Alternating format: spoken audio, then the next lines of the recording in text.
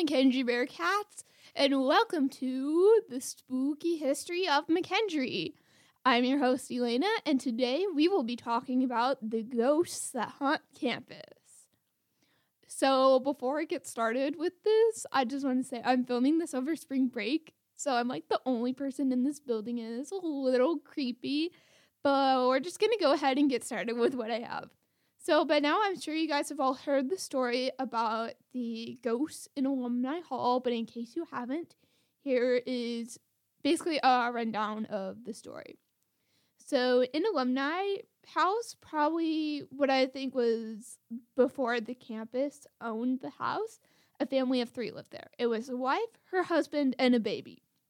Unfortunately, the baby died really young, supposedly from pneumonia in the nursery.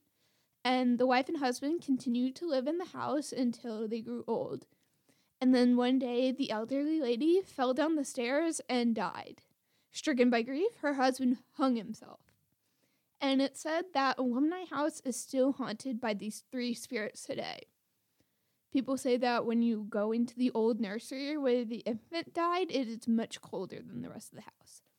But I have never been in Alumni House, so I don't know what it's like in there. Have any of you guys ever been in Alumni House? I got this information from illinoishaunts.weebly.com. And I know that there are also ghost stories of ghosts being in places like Old Main and Carnegie Hall, but I still need to look into those more. But while I was searching for more ghost stories, I took to the McKendree Review archives, and I found an article from 2014 called "There May Be a Few Unwanted Visitors Within McKendree's Walls." And this was an article on the McKendree Review in 2014 that discusses ghosts in the residence halls. So the article begins with the experience of a girl living in Resident Hall East. She states that, "I was in my dorm, the new dorms, I might add, and I swear I heard a child laughing in my ear." And the article goes on to say that her experience is not the only instance of hearing a child's voice or feeling the presence of a ghost in the new halls. Some students believe this spirit belongs to a little girl. So the article also goes on to include the past resident director of Resident Halls East, Jen Strook's experience living in the new halls. And she actually wrote a piece on it called The Little Lady, and I'll be reading from that. "It was not long after I unpacked my belongings and settled into campus that I noticed I was rarely alone. Living on campus, which is where you work, working where you live, and earning your MA, all in the same place. Yes, you are rarely alone. This is different, though. I was never alone when I was alone. I spent late evenings at my kitchen table reading from the textbooks and attempting to make sense of the information my peripheral vision was sending to my brain. For the first few weeks, I discarded the odd sensation that somebody was watching me read from my texts.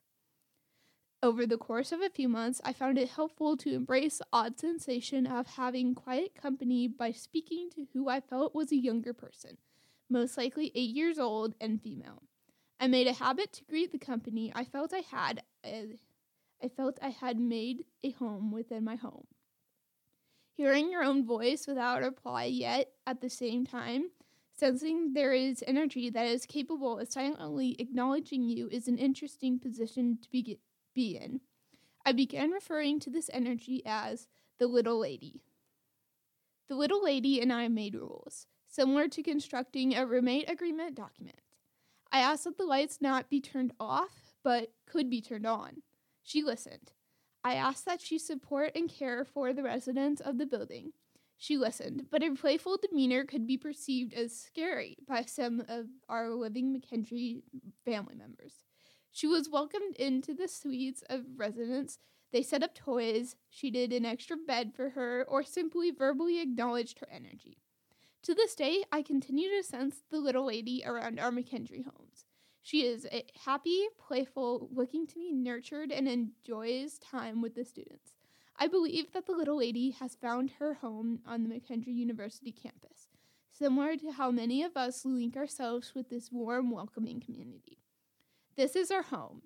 This is our home that we share with our quiet yet present family members. And that is the end of her written story.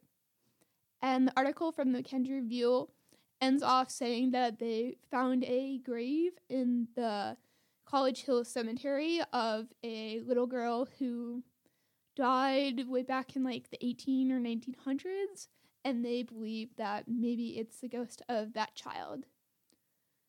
Yeah. And so that was the only article I could find in the McKendree Review regarding ghosts. I know that back in the fall, the History Club held a haunted McKendree tour and toured around campus and told ghost stories. So there definitely are way more ghost stories, but because of the fact that this campus is so old, it takes so long to go through and find them. And then I also just enjoy getting to go around and investigate them myself. Like one day back in like September or October, I actually walked around the cemetery by myself and just looked around. It was a little creepy, but yeah, I just walked around. It was the middle of the day, so there really wasn't anything. I just noticed like some interesting tombs that are like huge and a couple trees. Nothing really out of the ordinary, but there were some really, really old graves because the cemetery started back in like the 1800s, early 1800s, around the time that settlers came and started building McKendree. So I believe that there definitely are ghosts because there are a lot of people on campus, and especially a lot of people around near the cemetery. And there's also people who have died in other spots on campus, I believe, like probably way back before campus was a college campus. So I think that there are probably ghosts around random buildings and stuff, and they're probably just looking for company. So honestly, I don't think any of us should really be scared of ghosts. I don't think they have any malicious intents. I haven't had a run-in with any of them, but yeah. If any of you guys have any ghost stories, definitely let me know. My email is elena.melser22@mckendree.edu. So you can definitely email me your ghost stories. Or if you run into me on campus, definitely tell me. Or you can come on to the radio and tell us all your ghost stories live. Because I think that would be really fun to just get to discuss our experience with ghosts around campus. Anyway, thank you guys so much for listening and tuning in. I hope you guys are having a wonderful week, and I'll see you next time on the spooky history of McKendree. Bye-bye!